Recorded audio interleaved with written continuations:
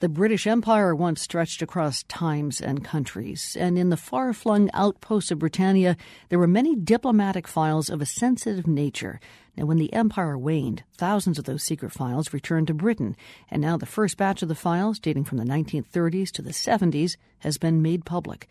The BBC's Sancha Berg has been looking at them.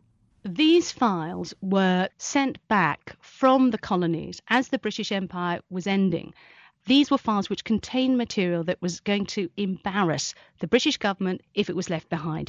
So this material was kept secret for decades, and its existence was only admitted last year when a group of very elderly Kenyans brought a suit against the British government. They said they'd been beaten, tortured, castrated by British forces, and their lawyers pushed to get these files out. So that's what the files are. Many of the files are quite revealing. I wonder if you could start off with one of the files that you looked at that pertains to President Barack Obama's father.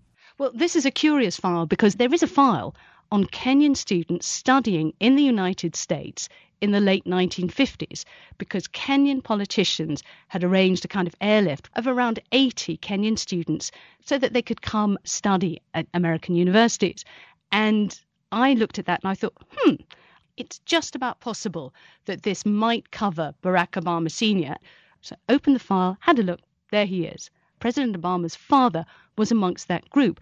And the British officials were concerned about this group, that they might be used for anti-colonial, anti-British publicity.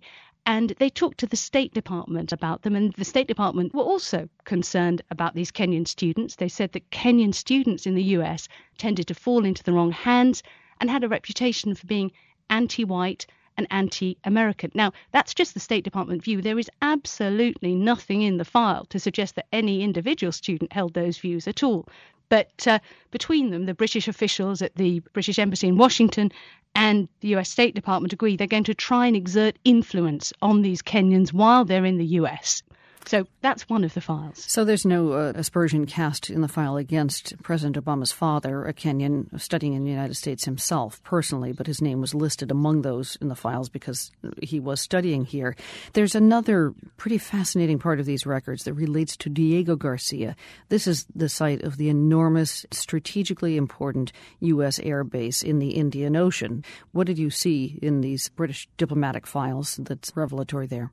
The British government came to a secret agreement with the US in 1965 to lease the island of Diego Garcia to the US for 50 years for use as an airbase.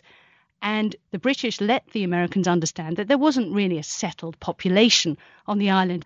If there had been permanent settled people, then they would have had rights under the UN Charter. But the British had told the Americans there were no people like that, they were just migrant workers, when in fact these files show they knew full well that there were some islanders who'd been settled there with their families for generations. So what these files show is how British officials planned to mislead Parliament, the United Nations, about the status of these islanders. So what's written about this? Well, one of the things that's really interesting is the way in which the British officials talk about the islanders.